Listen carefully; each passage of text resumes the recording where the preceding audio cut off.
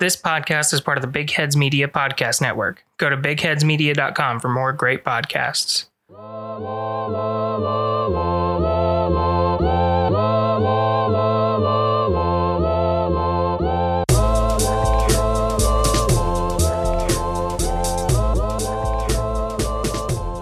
Welcome, everybody, to the Skeptical Skeptics podcast. I'm your host, RJ Metzger. And I'm Rachel Metzger. We're on episode 31, the week after our Bigfoot special. Woo! Woo! Yeah, so it was generally well received. We're always weird about how long our specials are. I actually considered splitting it up into 2 different episodes because of that. But I don't know.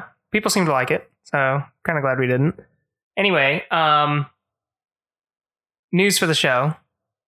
We have sold some swag, getting some stickers out there. By some, he means one shirt. Nope. Some stickers too. Oh man, just kidding. Getting up there. Also, yes. Thank you, Mike, for buying our shirt. Really appreciate you. What was I going to say? What else? Oh, yeah. So we're going to have a bunch of call outs this week. And then for the next couple weeks of episodes, we might not have any because we actually need to record like 2 or 3 here in the next couple days because my work schedule is absolutely crazy. And I'm going... It sucks. Going out of town for 3 out of the next 4 weeks for work. So yeah. So if you do reach out to the show, you might not hear it for a couple weeks, but don't get me wrong. I am recording you. I'll be putting you onto our list for the random drawing, and then we'll also be shouting you out. So don't be discouraged if you go a couple weeks without hearing your name. But this week we had Normally in Love from Instagram reach out to us. So didn't catch a real name because I am not good at the gram, nor do I care about it. But yes, thank you for reaching out to us. Katie Zacharias. What? No, go ahead. Katie Zacharias, who is the famed and fabled smiley face, laughing face, middle of your keyboard person. She might not appreciate that I make fun of that lightly because she did mention that she made that when she was like 10. But as the proud owner of Tornado 89131 is one of my emails because I made that when I was 8. Oh, not even close. I have RT Blondie. But the best part, by the way, like my maiden last name starts with T. The best part is I spelt it wrong on purpose. Like it was Blondi because I was making fun of the fact that I'm stupid.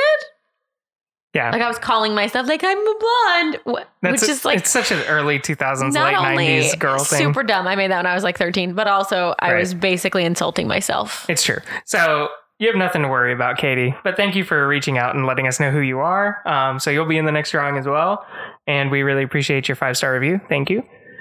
Jeremy Kratzer reached out to the show. So we appreciate you. Also, our boy Oliver McClellan from way back when, he did not step up and say he missed out on the drawing, but that's just because he's a cool dude. So you're going to be in the next one, dude. So sorry we missed you. He was really he reached out to us after what, like episode 1? Episode 3? Yeah, something like that. Yeah, like he's one of the OGs. OG. Yeah, so that's why I missed him. But yeah, he'll be in the next drawing. So thank you, Oliver, for sticking around with us. Tristan Whitmire. Oh, by the way, if you feel like you are a brother with Oliver or sister in hanging out with us back when we were really bad. Not that I don't know if we've gotten markedly better, but I know our audio quality is a little better. I have no proof of us being any better than we were. Zilch. But if you've been listening to us for 30 episodes just hoping we get better someday, much like Oliver, reach out to us. And if we missed you, I do want to shout you out. We really appreciate everybody, but specifically those first supporters, because back when we were 2 to 3 downloads a day, man. Also, if we were really bad, if we haven't gotten better since then, just don't tell me. I don't need to know. No, you can tell me. Don't tell her. I don't want to know because I feel like we have. And so that makes me feel good as a person. She has no clue. She doesn't listen to the show. So it's rough. you would be breaking my spirit if you told me we were just as crappy as we were back then. Yeah, because don't break the few episodes I have listened to were at the beginning. And they were a little rough. Anyway, so Tristan Whitmire, we appreciate your comments as well. Oh my gosh, they appreciate. Jeff Cutshaw. This whole section is the appreciate you section. I feel like, first off, we're not saying appreciate you. It is. But also, I feel like you need to get a thesaurus and find different words for appreciate. We're grateful. You guys are awesome. Thanks. Thanks is a great one. That's, the normal word. Well, I appreciate anything them. other than appreciate. Anyway, on this week's Appreciate You section. You've made me hate this word. So Jeff Cutshaw, appreciate you and your comments. So something that Jeff mentioned, which if you guys hadn't seen this, in regards to Bigfoot, there is a great podcast out there called Wild Thing, and I'm sad I didn't mention it. And it's from a person who found out that she's related to like one of the OG like Bigfoot researchers. Just so cool. Yeah, but she's also a skeptic, which is cool. So she goes around like kind of continuing his research and talking to people that were in his like circle and stuff like that, but also has like a skeptical view. She also did a great interview with the guy from Meat Eater, and I loved hearing both of their opinions because he's a super skeptic and she's kind of like a skeptic, but there might be something to this. And then she provides the points of the believers. So it's a very, very good, like skeptical look at Bigfoot as well, which I didn't really do much last time because my mind was so blown. I do have a little bit of a follow-up that we're going to do in the news section. But yeah, so if you want that more skeptical side, which is exactly how I felt, I really did feel like that podcast so go listen to them. And that's how I used to feel. And sometimes how I still feel. I mean, honestly, who knows? Then there's Bebhin Fiochadan, which if I mess that up, I'm so sorry. I'm so glad you do this part because, man, the butchering I would be doing. I just do my best, but I do butcher a lot of it. And then Mark Hills. We are grateful for all your comments and everything. Your 8th grade English teacher would be proud. Okay, whatever, man. You're so mean. Why do I do this podcast with you? Because I'm the only person that hangs out with you this much. That's true. I mean, we're married. I hope so. That's what I'm saying. Last thing is, if you guys would like to get your scary stories to us, our voicemail number is 361-233-2853. There's a nifty little like rewind button that you can use if you didn't catch that, but we'll also put it on our social media. But again, that's 361-233-2853. It'll just go to like a Google Voice number, and like we won't answer it and make it awkward like you're expecting to like leave a voicemail. We're just like, hello. No, so it'll bring you to a voicemail. Please leave a voicemail with like any scary story you want if you just want to tell it. If you would rather like send it to us, you can reach us on Instagram, Facebook, Twitter, at SkepPod, SKEP pod, on any of those three, or email us at skepticalskeptics@gmail.com. Yeah, that's right. But yeah, so we're gearing up to do that episode. We're going to try to get a couple other podcasters on to tell their scary stories. So I would really like that one to be content rich. So please, no stories too small, no stories dumb, anything like that. Please give it to us.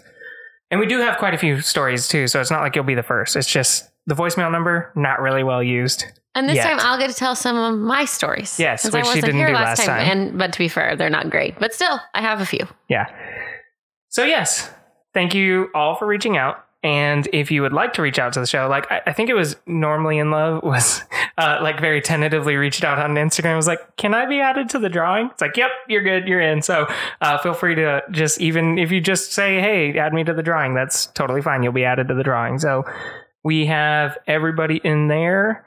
So in the news, we're not going to do anything in the news. What I'm going to do is talk about some of the skeptical side of what I talked about last week for the genetic research, just real quick. So, and I read like the peer reviews and I read some critiques about this, but I read something that I found a little later and didn't quite make it into the episode that I did like, where they said that, some of that second genetic marker, right? The parental hominin, which by the way, if you haven't listened to the Bigfoot special, just go ahead and skip this. It won't make any sense. It won't make any sense. Yes. But if you did listen to the Bigfoot special, it's just a small continuation. Or even better, pause and go listen to the Bigfoot special. Yeah. And then just come on back. But anyway, so, some of that second parental marker, some of the critiques are that they maybe had bad, etiquette with their genetic samples. Yeah. And instead of saying this was bad etiquette or this was, which in a normal, like if you knew you were looking at human DNA, if you knew that for a fact, they would have taken these same things. And instead of saying, hey, it's potential different hominin, right? Mm-hmm. They would have said it's a messed up sample. Like, yeah, so if I took Rachel's DNA knowing she's a human, right? Which I guess we can't be certain. Could be a lizard. Right.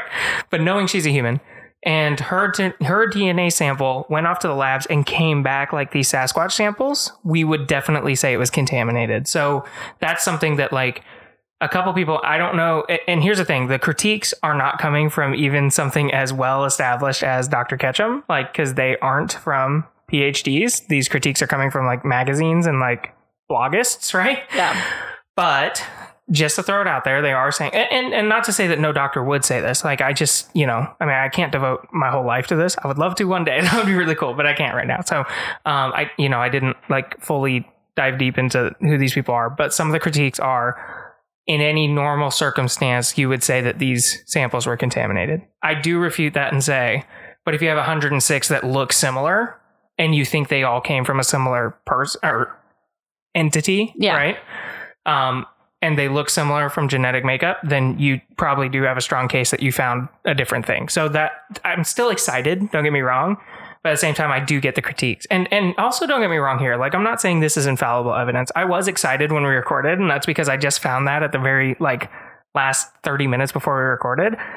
But now that I've sat on it for a little bit, of course I could say if it came out tomorrow, it was all bunk, wouldn't surprise me. It's just really cool. I think the point of excitement that I had was just, it was cool that somebody had done something I'd been asking for, which is gather it up and make a DNA test, So yeah, anyway, a little bit of the skeptical side, and a little continuation from our special. Also, I want to point out, how did I not notice before that her name is Dr. Ketchum, and how did it not make me think of Gotta Catch 'Em All? Ash Ketchum. Yep. Because it does now. I want to be the very best. Like no one ever was. Bow, bow, Anyways. If you did not get excited about us singing that, then you can go ahead and check on out. Just leave now. Yeah, unless you're from a different generation, then we still enjoy you. Or a different culture. Nah, never mind. If you didn't get excited, then no judgment. That's fine. No judgment. Live your life. Full 180. All right. So this week, I'm talking about the 1950s White House UFO incident. Ooh. Yeah, which I'd heard of in passing, but didn't really know much about until now. So hopefully you guys don't either. I've literally never heard of it. Excellent. I'm going to be talking about the Danvers State Hospital. Have you heard of this place? Not even once. Really? In fact, I thought you said Denver, so there we go. It's a big deal. Really? Yes. So it is in Danvers, Massachusetts, in a rural. Nothing makes you feel like you lost 50 IQ points like saying rural. Rural? I think we've done this before. Yeah. It's a long time ago. Specifically with me trying to say it. Because I can't freaking say that word. Yeah, we've done this before. Man, we're at the part of the podcast where we have to be like, oh no, have I said this joke before? Or have I had this dumb moment before? In one of those areas in Danvers, Massachusetts, it was just went to Massachusetts for the first time, by the way. I don't want to hear about it. I was a single mom that whole time. Anyways, it was an insane asylum. And it opened on May 13th of 1878. It was giant. It was huge. It started out decently small, just a few kind of connecting buildings, but it ended up they kept building and building and building, and it became ginormous.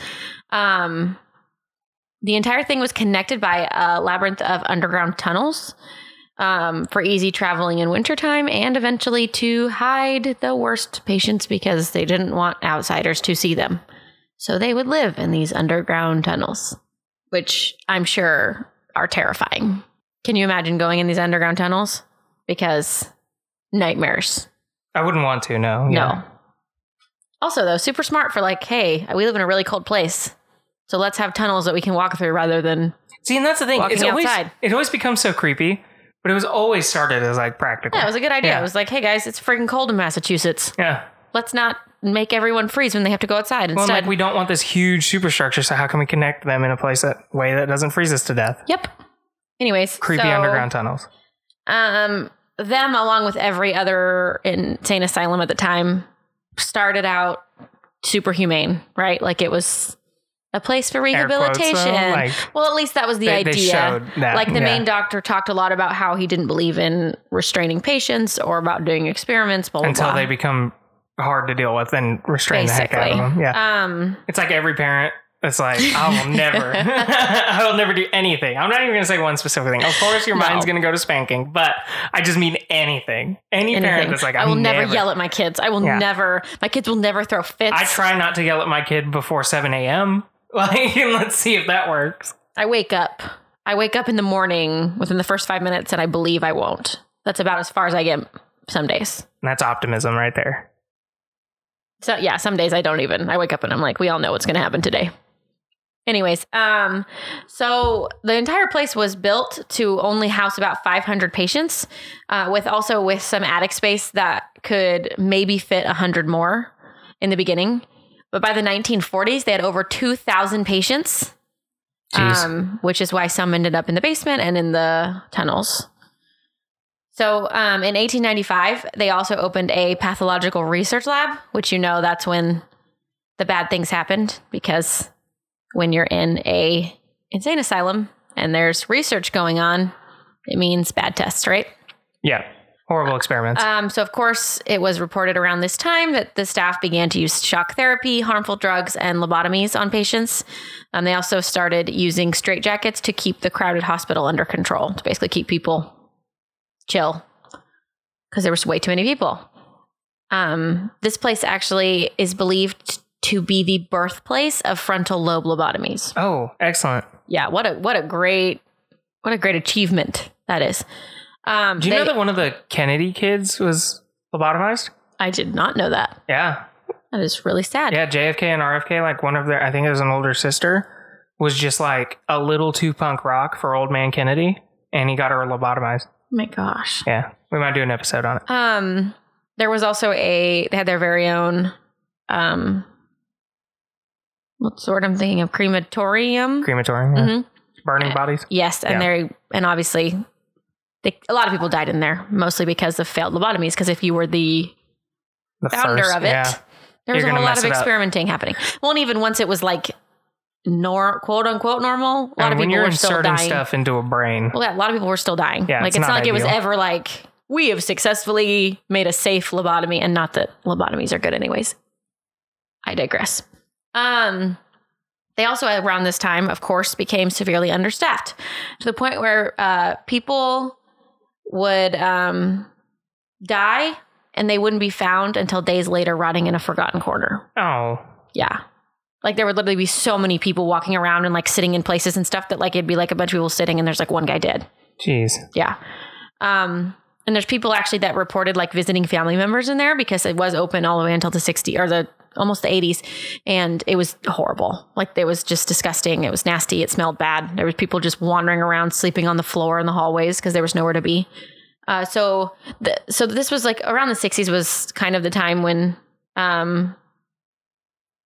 giant insane asylums like this were becoming taboo and not so good anymore, thank goodness. So they had huge budget cuts, and by 1969, the hospital began closing wards. By 1985, most of the building was shut down, and by 1992, the entire place was closed.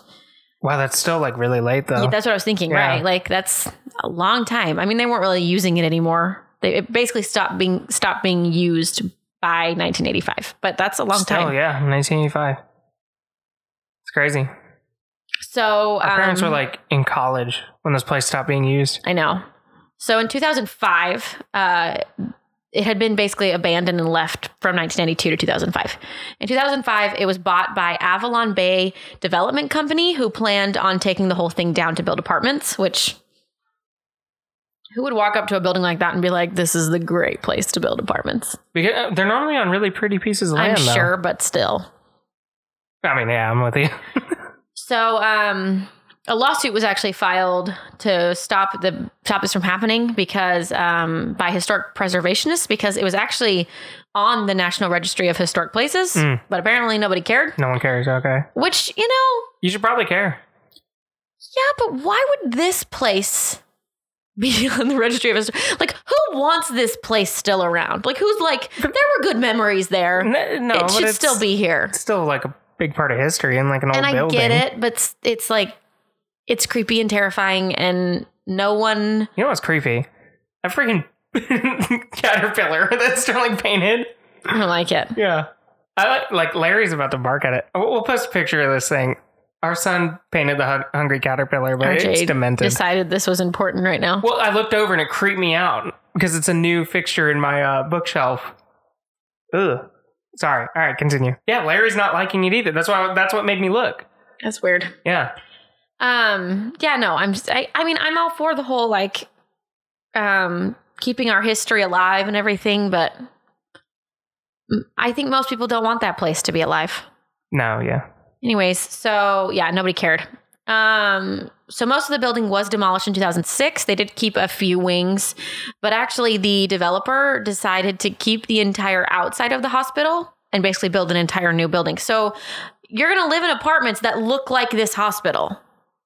Like they kept the entire structure. No, I get it. Yeah. That's just seems like so much harder work to do too. Also, what is a developer would be like, hey, you know, to really get people to want to live here? I mean, is it pretty? Make it look like, yeah, oh, it's beautiful. Well, it looks like, well, I get that. But if they know the history at all, like, not only are you living on a place where terrible, terrible things happened, it still looks like it. Yeah. I mean, I get it. As I say, I don't like that. Ooh, we're going to make t-shirts with that, by the way. Oh my gosh. One person is going to buy it. Brittany, thanks. I appreciate it. Okay, first of all, we could try to hook Brittany up with at least a non-profit version of that shirt because she came up with the idea. But secondly, you're the one who said we should have like slogan shirts. And now we finally have one. You know, I gotta say, guys, you don't get to hear this part because he says it away from the podcast. But most of the time, RJ is getting on me for being the one who's constantly getting us off topic and constantly changing the You're the one topic. who said your catchphrase. And yet RJ is all about it tonight. We're talking about caterpillars. We're talking about my catchphrase. I'm sorry. All I'm trying to talk about is insane asylums, okay? It's my sleep schedule. I'm messed up. All right, back to the insane asylum. I like it. So they had planned for the building to be ready to go by fall of 2007. But on April 7th of 2007, 4 of the apartment buildings caught fire for unknown reasons. Which, of course, many people are like ghosts, but I'm like arsonists. Yeah, cult members, yeah. Well, and also, or those historians who are pissed. Who are like, hey. They wouldn't burn it, though. Oh, some might. You don't know historians. Don't act like you know those people. I know. They're all just like getting together after their classes that they teach and burning buildings. You're right. Hey, you don't know people's lives when they're... You don't know. On the subreddit of historians, they get together and do this. So this did halt construction, but the complex was eventually completed and it's done now. Oh, they're actual apartments now? Yeah, they're real apartments. Yeah. Oh, I should have gone and seen them. The only thing left of the building is a few extra wings, the exterior, some of the tunnels, and the cemetery. So their apartment is next to a cemetery of all these people who died. Did you see pictures of this place? Yes, I did. How creepy is it? It's hella creepy. It's hella creepy? Real creepy. By the way, I was driving around Boston, and it is like the creepiest place I've ever been. This place fits in. I love it. It's beautiful. This place it's super creepy. Fits in perfect. It's terrifying. So since it was obviously abandoned between 1992 and 2005, many people did go check it out themselves, like many like urban explorers and oh yeah, I'm sure ghost hunters and stuff. They obviously reported seeing apparitions, hearing voices, phantom footsteps, and shadows. Back when it was still a hospital, part of one of the buildings was actually rented to a family. Which, can you imagine being those people? I don't know if they did not talk about whether or not one of the parents worked there or something. I'm assuming they maybe did. Why? Yeah. But the daughter of the parents, her name was Geraldine Levasseur. Their whole family reported hearing footsteps on the second story when no one was home. Doors would open and close and lights would flicker. She remembered playing in the attic one day with her brother and sister, and they saw an old woman standing in the corner of the room scowling at them. And then she also, one night while she was in high school, had her entire blanket ripped off of her in the middle of the night. And when she woke up, no one was there. Many who have visited the place have commented on the horrible energy there. And some actually who lived in the apartments have reported leaving for that exact reason. Oh, wow. Something very interesting is there's actually, for being the kind of place that it is, there's not really a whole lot of proof of things that have gone on because they've always had really tight security there. Oh, okay. Every year, a lot of people get arrested trying to get on there. And actually, since its closure in 1992, over 120 ghost hunters have requested to visit the site. And they have allowed a few during the day, but only one has been allowed at night. Did it say who? No, I couldn't find it. I looked forever and I couldn't find their name. And I think there's a reason for that because it said they have never reported their findings and have basically refused to ever talk about it. or what happened when they went. What? Yeah. They're doing a disservice to all of us weirdos. Come on. There's a chance that, like, I don't know, maybe something really crazy happened and, like, they told them they weren't allowed to talk about it, or they're too freaked out to talk about it, or nothing did happen and it was boring. I don't know. But. Oh, what a carrot to dangle, Rachel. Yeah, I know. It did it to me too. Well, and the craziest part is it's this, like this place has the formula for angry ghosts, right? Well, okay, so normally when you tell me something, I either know about it or like something. This is the first time I've ever felt like the compulsion to go Google the hell out of this thing. Well, and this is why you haven't heard that much about it, is because there's just no one talks about it. Well, the security's really good. Yeah. Well, because it's just not available. I mean, I think between 1992 and 2005, more people were able to get in, but even then it wasn't, like, not as many. So not very many. We have a ghost hunter that follows us, Amy from Full Dark Productions. Go check her out. She's really good. But Amy, I'm going to tweet you. You need to find your way into this place. It's an apartment building. But don't get arrested, Amy. No, they say basically now the only way you can get in is if you rent an apartment. Okay, Amy, I have an apartment for you at a critical deal. I have no idea where she lives. Okay, that is a good story. I know, and it's just like so frustrating because it's like, some stuff goes down. And I tried to find like any stories from people who lived there in the apartments. I haven't heard. I couldn't find anything. That's so weird. Like, you didn't even have like any ghost stories, really. But it's just that it's creepy. There's no way. Way too many bad. It's just like the perfect storm of bad. So everybody go Google it. Figure out what you can see. Yeah, there's actually a lot of pictures from when it was those years in between.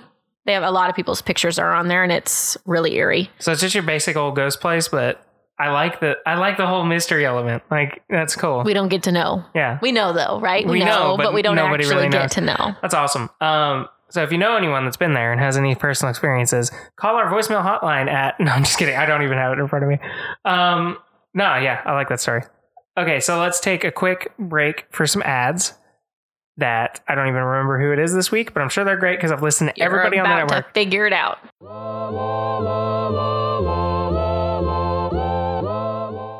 Did you know that a man once jumped into a bulletproof window so much that he busted it out of the frame and fell to his death? I do. Hey, I'm Nicholas Howe, and I made an improvised comedy storytelling podcast about this death and many others. Using a multiverse of me's as the catalyst, I explore the various ways people have died. I also have special guests on and freak them out about how dangerous the world is. Did you know lakes can explode? You do now. Listen to the How Will I Die podcast on iTunes or wherever you get your podcasts, and follow us on Twitter at HWIDIEPOD.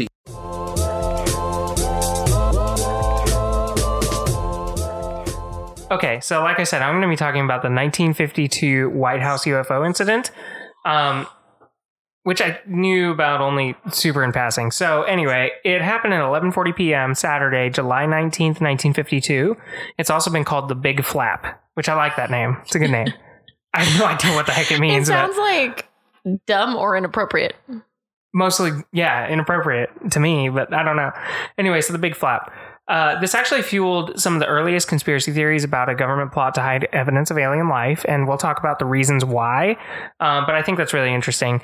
So the whole incident started when air traffic controller Ed Nugent... Why is that interesting? Because it's just like Ted Nugent but minus a T. Ted Nugent isn't like an alien guy.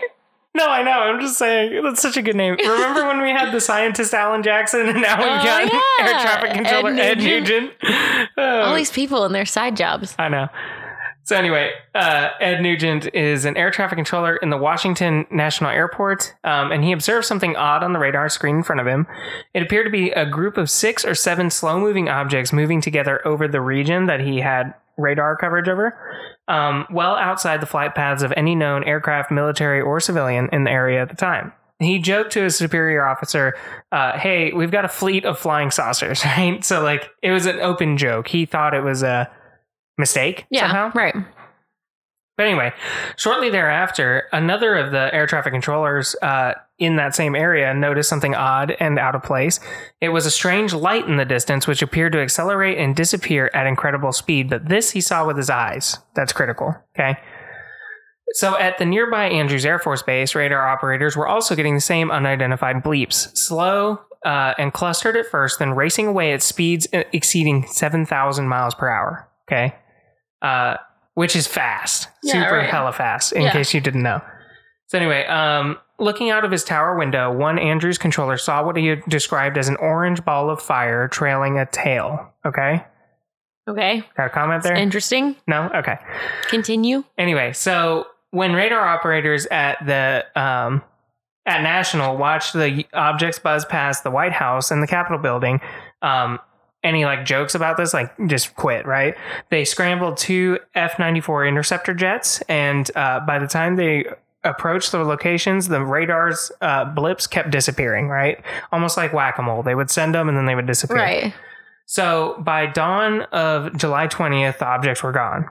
The objects in this whole thing received notable news coverage in the press, with many articles emphasizing the U.S. Air Force interest in what happened, right? Mm-hmm. Some of the headlines at the time, which imagine this is the 1950s, right? World War II had just wrapped up less than a decade ago. And you see in the paper, saucers swarm over Capitol. On a different newspaper, jets chase D.C. sky ghosts. The Washington Post on the Monday edition declared, saucer outruns jet, pilot reveals.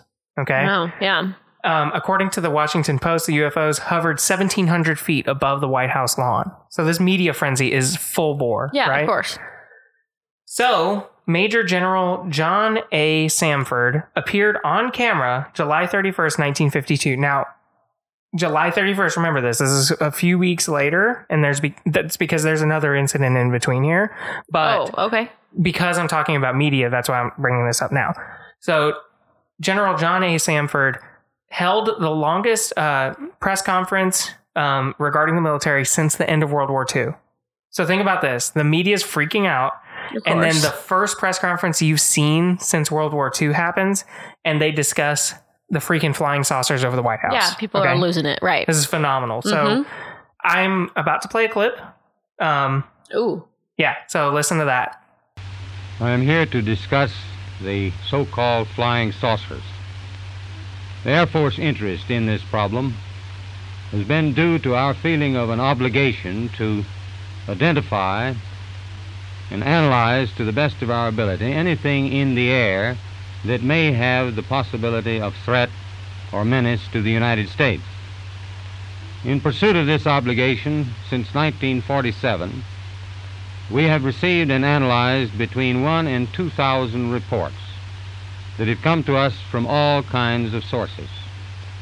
Of this great mass of reports, we have been able adequately to explain the great bulk of them, explain them to our own satisfaction. We've been able to explain them as hoaxes, as erroneously identified friendly aircraft, as meteorological or electronic phenomena, or as light aberrations. However, there have been a certain percentage of this volume of reports that have been made by credible observers of relatively incredible things. It is this group of observations that we now are attempting to resolve. Our basic difficulty in dealing with these is that there is no measurement of them that makes it possible for us to put them in any pattern that would be profitable for a deliberate, custom sort of analysis to take the next step. We have, as of date, come to only one firm conclusion with respect to this remaining percentage, and that is that it does not contain any pattern of purpose or of consistency that we can relate with to any conceivable threat to the United States. We can say that the recent sightings are in no way connected with any secret development by any agency of the United States. So he also talked about a temperature inversion story, which we'll talk about that. And he said that the objects were, quote, misidentified aerial phenomena, kind of indicating stars or meteors, right?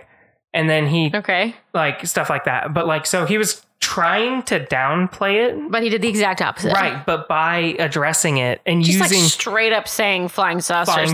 You over the White House. You can't say that. People freak out. Right, so that's why this thing gained so much notoriety, right? Right. Which, I mean, again, put yourself in their shoes. Like, there's no way you couldn't. No, of course. Right? So anyway, the problem with him trying to push, there's a couple things here. Project Blue Book was like in its infancy at the time. And the guy behind Project Blue Book, his name was Rutgers, Roodle, something like that. I have it in my notes. I'm scrolling. Hang on. Roopatoodle. You need to stop guessing. Rutler. So the guy's last name is Ruppelt, and he's part of Project Blue Book in its infancy, right? Mm-hmm. So he's called in on the first incident, right? Mm-hmm. And to get a little bit more detail on that first incident, I know I'm kind of bouncing all over the place, but it's because I'm trying to give you like the big scope of the incident and then like get into the details, right? So in the first incident, we had, again, like multiple people observing this. And then one of the critical things that made it out into the press was the testimony of this guy, Captain S. Casey Pierman, who's from Detroit. He's an airline captain, who was sitting on the tarmac whenever the event started, right? And while waiting, he saw the 6 objects moving about the sky. And over a 14-minute period, he would see the objects appear, and then he would watch them disappear. And then he was talking to one of the aircraft controllers, seeing this on the radar at the time, right? So this is why this is critical, because I'm about to get into what the major said the event was, and then why it makes no sense, okay? Mm-hmm. So this guy is watching this. He's feeding, like, the air traffic controller will be like, hey, it's on radar over here. And then he'd say, yeah, I've got eyes on it, right? Every time Pierman reported a sighting, a blip appeared on Barnes's radar screen and vice versa.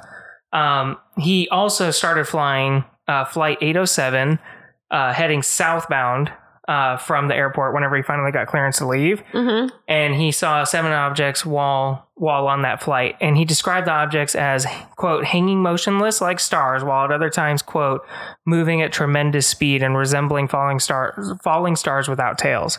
He was also reported as saying, quote, in my years of flying, I've seen a lot of falling or shooting stars, but these were much faster. They couldn't have been aircraft. They were moving too fast for that. They were about the same size and as bright as the brighter stars. And they were much higher than our 6,000 foot altitude. Okay. So he's like watching this and reporting it out. So the next Saturday after this, right? The objects came back. So, yeah. So here's what's funny. So after that first sighting, and the news blew up, right? Good old Ruppelt from our Project Blue Book, right? He's supposed to be tapped into this. He's supposed to be the military dude about this. No one told him about it. Of course they didn't. He read about it in the newspapers. Okay. You imagine how pissed you'd be? Oh, he was super pissed. Like, it gets worse. This is my whole job. It gets worse.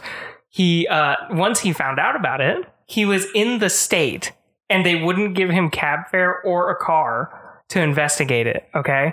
So that seems sketchy. Yeah. So they made him just fly back to Ohio without looking into it. Right? Not cool. No. Anyway, so like, here, be in charge of this, but when it actually goes down, we're going to hide everything from you because we don't want you to get the real scoop of what's happening. Right. Yeah. So one of the things like that was being reported was, quote, the Air Force today investigator reports that several flying saucers have been spotted by radar virtually in its own backyard on the outskirts of the nation's capital. This is from the Louisiana Monroe News Star. So all the way in Louisiana, right? Not only were unidentified objects seen on radar indicating actual substance instead of merely light, but 2 airline pilots and a newsman saw lights fitting the general description of a flying saucer on the same night. So that's where, like, and then they put out like Pierman's testimony, right? Mm-hmm. And so this is like what good old Ruppelt is like seeing in the news, and he has no ability to like investigate this, right? So anyway, after Ruppelt goes back to Ohio, like I said, 1 week after the incident, the lights were back. So radar operators were wondering if these were called, quote, temperature inversions. Okay, so remember that. Okay. And what a temperature inversion is it happens over DC quite a bit. So the radar operators are like really familiar with it. Mm-hmm. But it's where a layer of warm air forms in the low atmosphere, making a pocket of cool air underneath. Okay. Okay. So radar can bounce off of that pocket of warm air and then reflect back prematurely, showing ground objects being in the sky. Okay. Okay. So then it can kind of do that whole, hey, you've got a bunch of slow moving objects and then all of a sudden they disappear. Yeah. Right. And this was like openly discussed. And it's actually been recorded as like people saying, hey, is this a temperature inversion? Right? Like whenever the objects came back, right? Oh, wow. Yes. But 2 more F-94 jets were scrambled again to go chase these things. And this time, one of the jet pilots caught a sighting of the bright light. Mm-hmm. And he said, quote, I tried to make contact with the bogies below 1,000 feet. The pilot told reporters, quote, I saw several bright lights. I was at maximum speed, but even then I had no closing speed. I ceased chasing them because I saw no chance of overtaking them. So the jet that he was in was a top of the line. The F-94 was a very top of the line thing. Yeah. Obviously, it's what they scrambled because it was over the White House. Its max speed back then was 640 miles per hour, which for the 50s is incredibly fast, right? And he had no chance of catching this thing, right? So, anyway, our boy Ruppelt reached out to his colleagues that were in the area this time because he knew it was like actively going on this time. And he asked them about the whole temperature inversion thing. So they said that, quote, the objects were in no way ground objects and that they were convinced that they were actually showing the markings of a flying aircraft. Okay. So this is what his Air Force colleagues said about the object, saying there's no way it was temperature inversion. So then we go back forward in time. We go back and then forward in time, whatever. Anyway, so now we're back to the press conference, right? This is why I want to bring this up. So the press conference, the major just latched onto that whole temperature inversion thing. Of course. Right. And that's what he tried to feed to people at the end of that clip there. So the problem with that is that scientists that were kind of already looking into this said that there was no way it could be a temperature inversion because, one, the air traffic controllers like saw it all the time. It's actually very common in DC, and it had never done this, right? The second part was that, quote, the investigators had already ruled out the inversion. They had examined that situation, and the radar operator said, quote, inversions happen. We know what the inversions look like. This is not an inversion. This is not the same thing at all. Right. Is what It's they science. said. We already know what it is. Right. You can't. But then again, you see it. Like, they see it every day. Like, this is their That's job, what I'm saying. right? Yeah, like you can't like trick the people who like legitimately know exactly what that is. And then to add to the annoyance behind this being like what was fed to the public, right, is that in 1969, a scientific report released by the Air Force concluded that a temperature inversion strong enough to create the effect attributed to it by this general could not possibly occur in Earth's atmosphere. Even so, more than 50 years later, most people still think that this is the actual explanation for what happened that night. So the feeding of this was like totally successful, right? Yeah. So now here's the like skeptical side of it. If it wasn't aliens, so these are the two things that kind of like it might be. So somebody said his name is Leon Davidson. He has a PhD and nobody even says what. So who knows? And it could be freaking basket weaving. But anyway, he was an early proponent of the idea that UFOs were largely a result of technologies and like misdirection by our own government on purpose to kind of divert from what the government was doing. Mm-hmm. And he noted that radar technology had existed by 1950 that would have allowed the creation of these exact false positives in radar. So what he proposed was not like, what is this? But he was saying like, who is this? Was it our government? Was it the USSR doing this? Because he found, quote, a new radar moving target simulator system, which generates a display of up to 6 individual targets on any standard radar indicator, which is to train radar operators and for in-flight testing of airborne early warning personnel systems. And it can simulate target positions, paths, velocities, and can simulate realistic flight paths for speeds up to 10,000 knots or 11,500 miles per hour. Okay. And the target can be made to turn left, turn right, or whatever. But this was at the time top secret technology, right? So he thinks like they were just doing this. Yeah. Okay. So the problem with that, and that's why I posed this last, was after everything, was the amount of eyewitnesses. Though, right. To the lights. So why would they do it over the Capitol? Right. Like if you were going to do something like that, you would do it somewhere. Civilian air traffic controllers nearby. Right. You would do something knowing really secretive, very like out in the middle of nowhere. And knowing it's going to blow up like this. Yeah. Not over the Capitol. Right. You wouldn't. And so that's my number one thing about that. I think that's total bunk. Like, I think that we have the ability to do that, sure. And I'm sure it happened many times. Right. But the eyewitnesses, and like you said, this was a recipe for disaster. I don't think they're that stupid, right? But then someone else followed that up saying, the Washington UFO flap perfectly illustrates the real government, quote unquote, cover up, says Nick Pope, who's a UFO journalist. But anyway, he says, quote, it's not a situation where the authorities conspired to keep some terrible truth about UFOs from the people, but rather the government doing its best to keep people from realizing they didn't have all the answers. And that's the part that I think is true. Oh, yeah, that's interesting. Which is just like they knew this was bubbling up and they had no idea what it was. And they have to say something. They had to say something. And that was the thing that, so our boy Ruppelt, he was trying to get in contact with the Air Force and saying like, hey, let me be a part of y'all's statement. Like, I can help you at least say something. And instead they said the thing that was wrong, that he knew was wrong. Right. And then, but to his surprise and to a lot of people who look back on this, like, event surprise, it worked perfectly still though. A lot of the public, he said that, the Project Blue Book guy, Ruppelt, he said that, UFO reportings went from 50 a day to 10 after that press conference because people quit looking at the sky. Right. Because they thought it was. Also, I think people want an easy answer, right? Right. They want to believe something like that. Yeah. Yeah. Can also, I mean, aliens are scary. Yeah. So I think this is actually because the whole swamp gas thing did get done by Project Blue Book, but in Men in Black, whenever they're like, well, swamp gas caused, this or whatever, like it started from this too, I think. But anyway, yeah, so it's one of those things that it was horribly ill-advised for them to go out there and try to feed us this story, but it happened to work perfectly. And even today, like, as someone who has this podcast, I haven't looked very deep into this. No, I've never heard of it. Event. You haven't even heard of it, right? But yeah, I mean, what the hell were those things, right? Like, was something actually buzzing the White House at 6,000 miles per hour? And here's the other part. So Project Blue Book went another 20 years past this. And back to the clip that I played, he said like he's out there openly acknowledging the flying saucer thing over the White House, but then also going into an in-depth like explanation that they're investigating them and some of them they can't come up with answers to. And then he tries to give you an answer. Like, it's just so sketchy. Also, the funny thing to me in those situations is almost always like the government, if something like that happens, the government comes out, gives an answer. People say, but this is why you're wrong. And they say, we're good with that.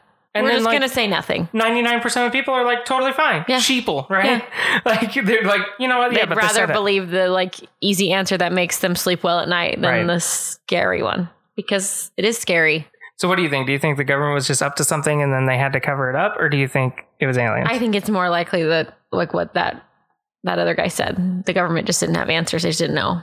Yeah, because they don't like even I said, know. I have no doubt there's been many times where the government is testing secret things. And I have no doubt a lot of times when people saw UFOs, that's what it probably was. But, well, like over the Capitol, that's the dumbest thing you could possibly do.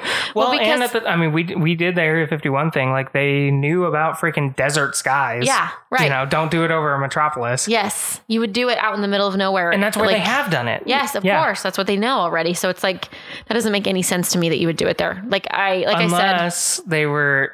Yeah, but unless they were testing like their own F-94 pilots to scramble over the White House, but why wouldn't they just say it was an exercise? Because that's super common too for them just say military exercise. Right. Disregard, well, if anything, right? that's a better excuse. Super good excuse. Okay, yeah. I can take that. Right.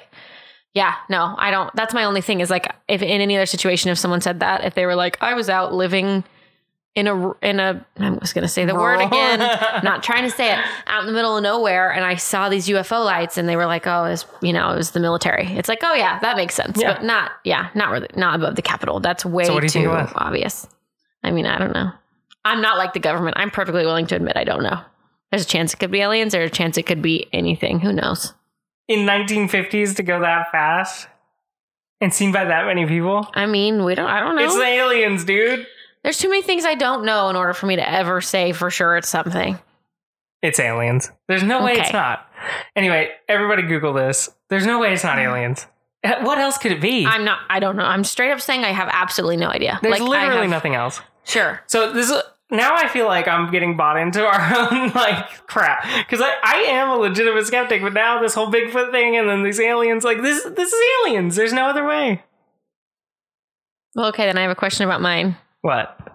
do you believe, like, what do you believe? I don't know if we've talked about this. What do you believe about like ghosts in places like that? We've talked about that. No, but specifically like hanging out in places like that. Yeah, I mean, I think we've talked about it, but like, so I'm on the fence because I don't think I believe in like actual people's souls being tied to a thing, you know? But I don't know if I believe in the whole idea that we don't know every form of energy, and there could be something that one is like humans can project, but then also humans can receive, right? Yeah. No, I believe energies are huge. Yeah. Just because of our own psyche. But it just sounds so new agey that I don't like it. But I don't know, just something, right?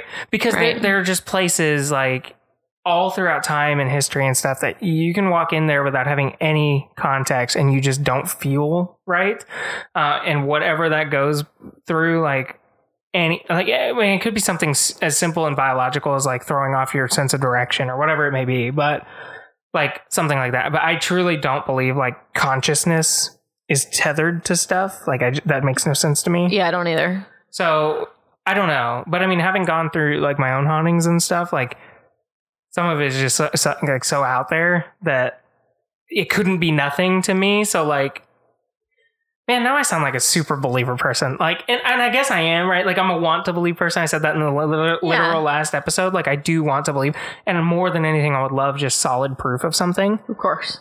But yeah, I mean, I'm always in two things. Like, on one hand, none of it makes sense to me. But on the other, I can't deny, like, there's my own experience. And there's too much. And then other people's. Evidence, yeah. Yeah, and so, like, I truly don't know. I'm kind of there with you. Like, I always think of it like, I don't know. The way I've always thought of it is like, you know, when you walk into like somebody's house and you're just like, oh, this is like a home, right? Like this is just a homey place. Like it's comfortable. It makes you feel good. One of those extrasensory things. Yeah. And it just makes you feel happy and you're like and comfortable to be there. And have earplugs in, you can tell when someone's in a room. Yeah, right. You're just your own. And that's something that science has noted, and we have no idea how we do that. Right. And so I wonder if like I can't imagine that a place, and maybe again, this makes me sound dumb too, but I can't imagine that a place like that where so many horrible, awful, terrible, bad things happened, where there wouldn't be some kind of marker left behind, and whether or not that's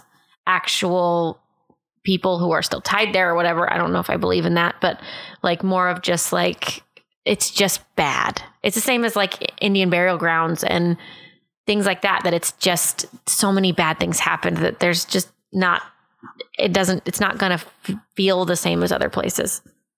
So let me stop you there.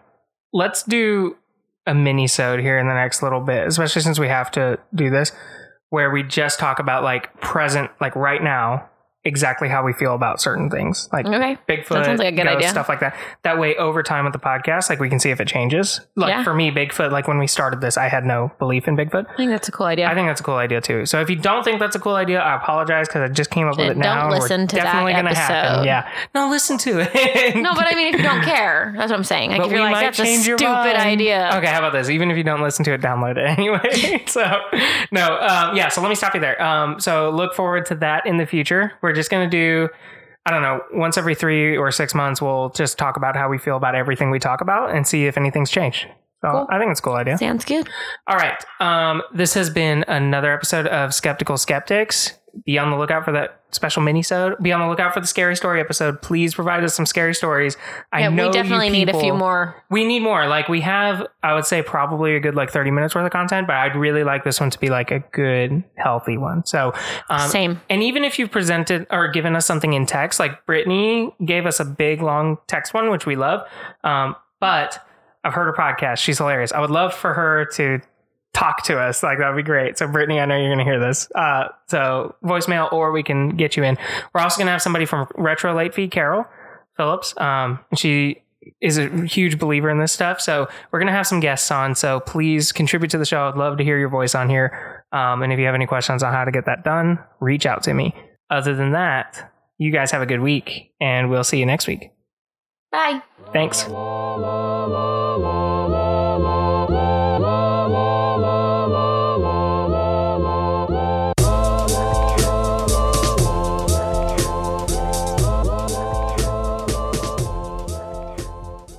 So I want to to take a moment to talk about Podcoin. It's a new app that's out there that actually pays you to listen to podcasts, which, considering you're listening to our podcast, I would think maybe you're interested in this. For every 10 minutes that you listen to it, you're going to get something called a Podcoin, which you can use to rack up gift cards or stuff for charity. So like we do calories for dogs, or like dog food, as Rachel so adamantly wants me to call it, but they count it in calories. And so dadgummit, we've donated like 9,000 calories to pups. It's pretty great. So no other podcast app lets you do that. So check it out. Podcoin. Use our promo code SKEP, SKEP, all caps, no spaces, and you'll get 300 free Podcoins for your session with Podcoin.